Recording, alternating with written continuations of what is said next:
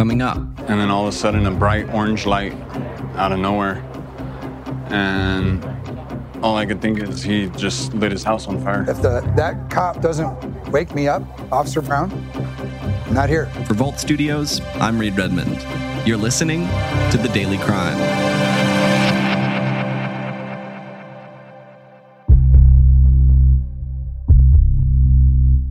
A resident of the Table Mountain Townhome Complex in Golden, Colorado, says he'd been hearing a neighbor pounding on a shared wall for days. It all started when one neighbor, Sean Todd, heard his neighbor pounding on the wall overnight. He says this pounding had been happening for days. Pounding on the wall. Early Friday morning, shortly after 3 a.m., the pounding finally stopped. And then all of a sudden, a hammer comes through my wall. The next thing the man saw was the barrel of a gun. Right when he came through with the hammer, he reached through to make the hole bigger. And then he stuck a assault rifle. All I could see was the barrel to the gun and the flashlight on the top of the gun that he stuck through the wall and pointed at us. Courtney Yoon, reporter with 9 News in Denver. Thanks for being here. Thanks so much, Rita. I'm glad to be here today. Late last week, there was a fire at a townhome complex in Golden, Colorado, that you quickly learned was more than just a house fire. Walk us through what all happened in the early morning hours of last Friday. Yeah, definitely, Reed. So it turned out the call originally was for a felony menacing call. So what happened was a neighbor was awake. He happened to be awake at like 3 a.m. He was out helping a friend and just happened to be awake still. He hears some pounding on his wall, and this is like something normal that he's been used to for the last couple days. His neighbor has been pounding on the walls like nonstop, incessantly. So it's happening again really early in the morning this time, around 3 o'clock. Soon that pounding turns into a hammer going through his wall, and then suddenly he sees a hand reach through, and his neighbor is reaching through and pulling the drywall out to make the hole bigger. And then all of a sudden a gun comes through. The man that we spoke with who this was happening to said it looked like an assault rifle, and all he could see sticking through the hole was the barrel of the gun and a tactical light on top of it. So once that gun came through and the hammer came through the wall, he called 911. And then police arrived on scene shortly after that around 3:30 on Friday. What do those officers discover when they get to the scene? They went into his apartment and they see the hole in the wall. They confirm that there is a hole in the wall, and they see the tactical light shining through. And while they're in there, they see an orange glow coming from the apartment next door where this hole was coming from. And it turns out that apartment was on fire now. So that orange glow was fire. They quickly evacuate everyone. Officers go door to door, pounding on doors. The man who called 911 originally, his name is Sean Todd. He was trying to help get people out of their apartments too, because, it's early in the morning, people are sleeping. Soon after that gun came through the wall, also a fire started. You mentioned you actually spoke with Sean Todd, the resident who called 911. What else did he tell you about any previous interactions with this neighbor?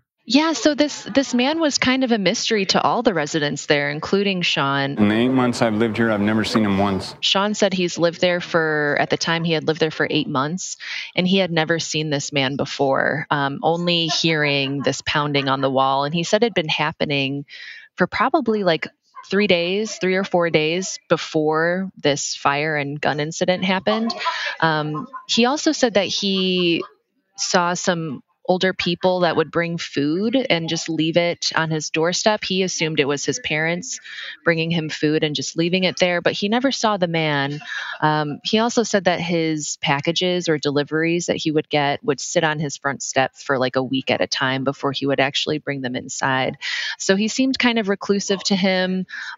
Sean mentioned that, and then there were some other residents too that we spoke with that said the same thing. Like, we had been hearing pounding on the wall for days on end. and it had been really disruptive to people. I just thought he was working on his house. Just like their neighbor Sean, Josiah and John had also heard pounding coming from Unit 103, where the gun was stuck through the wall and the fire appears to have started. So he was hammering for like 3 days. Sean, actually, the day before the fire happened, this whole incident happened, he called police to complain and actually had them knock on his door to tell him to stop pounding on the walls because he was disturbing everyone so much. And the police were never able to make contact with him. What does Sean do next? A hammer comes through his wall. He sees a gun, calls 911. The building is on fire. What does he do at that point? Yeah, at that point, he had already made it down to like the parking lot area by the time the fire had started. And then all of a sudden, a bright orange light out of nowhere. And all I could think is he just lit his house on fire. Then he realized that he had his 3 dogs in his apartment. So he ran up there and grabbed his dogs, brought them down to safety. And he said the flames were moving very quickly. Like they were growing very quickly. The fire was growing quickly. And then by the time he turned around and was safely back outside of the building at that point, that like the building was pretty much engulfed in flames. Like the residents, all of them who were there and saw it happen, all talked about how quick the fire grew. It just seemed like it happened within an instant. Within a couple seconds, those flames were like 20 feet tall, one of the residents were saying, above the building. And it didn't take but 10 seconds. When I walked to the parking lot, I turned around and the flames were already above my apartment, like 20 feet up. As you laid out, this was all happening quickly. That first 911 call came in at 3:24 a.m. Officers arrived on scene, evacuated the building, and firefighters arrived at 3:55 to start putting the fire out. Thankfully, nobody was physically hurt in the fire. One witness did share video of the fire with 9 News. Walk us through what exactly that footage shows. Yeah. When you first start watching it, the video is kind of long. It's like 6 minutes long. But I guess 6 minutes isn't that long when we're talking about fire. They start out pretty small, those flames. And within like 2 minutes, really, in that video, the flames are above the heads of the firefighters. So you'll see 3 firefighters start to come out onto this roof, and the flames are way above them. And then a ladder comes to get them out of there. But the video there is pretty intense, just seeing, what firefighters deal with when they come to a building like this that's engulfed. It's pretty stunning visuals and really scary. And yeah, when you think about it, really thankful and grateful that no one was hurt and that everyone woke up in time to get out of there. There was one man, his name is Josiah McLeod. He lives in that same building that was on fire. And he credits Sean Todd, the guy who called 911 originally, for saving his life, just because he thinks he would have been trapped inside had police not come to wake him up. Like him calling the cops for sure saved my life. If he wouldn't have been the one to call like that, I don't know. I would have been trapped in there. Another man, he tried to escape.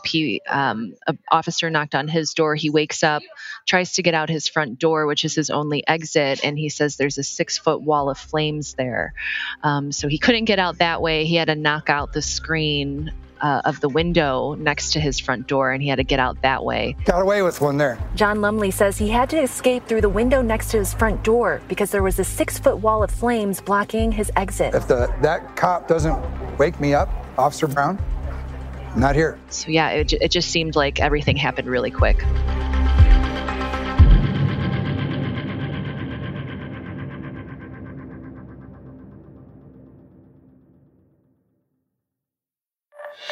Golden police are searching for a man accused of being a dangerous menace to his neighbors. So he allegedly tore a hole in a shared wall in a house, and that's just the beginning. Firefighters get the blaze under control. At some point, we know police begin looking for the man who lives in Unit 103 of this complex where they believe the fire originated. Tell us about that search for 48-year-old James Gambrill Jr. Yeah, so we find out later on in the day that they're looking for this person of interest that you're talking about. When we spoke to police, they believed that he had left on foot because they still had his car. There was a lot of activity over there in that area that day with just drones surveilling the area looking for him. They had a bloodhound out there as well trying to track him.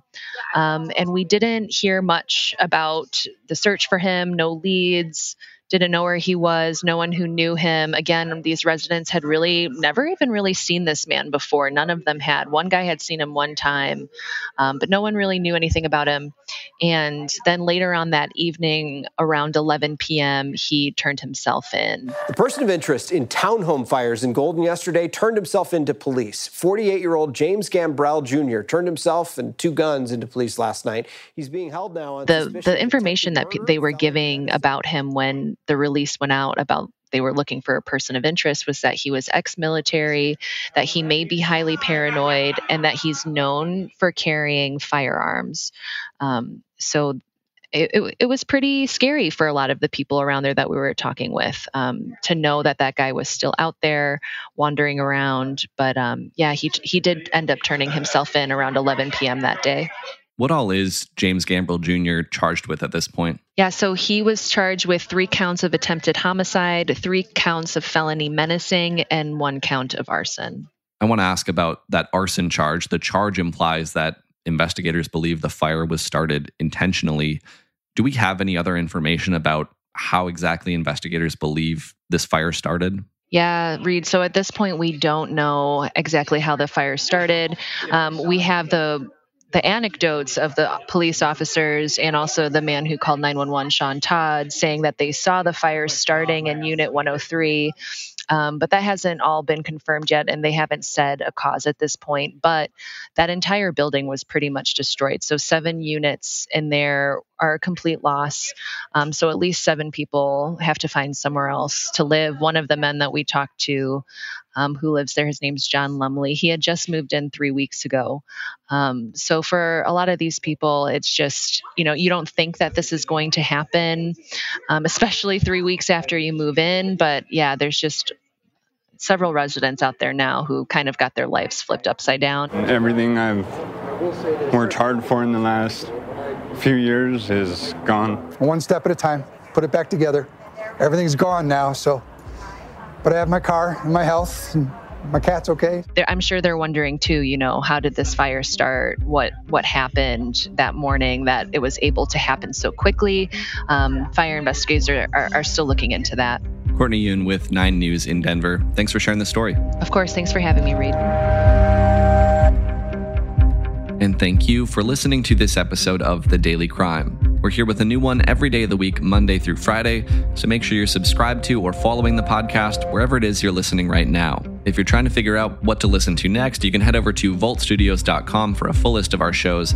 That includes our weekly podcast, True Crime Chronicles, also co-hosted by me and Will Johnson. That'll do it for this one. Until next time, for Vault Studios, I'm Reed Redmond.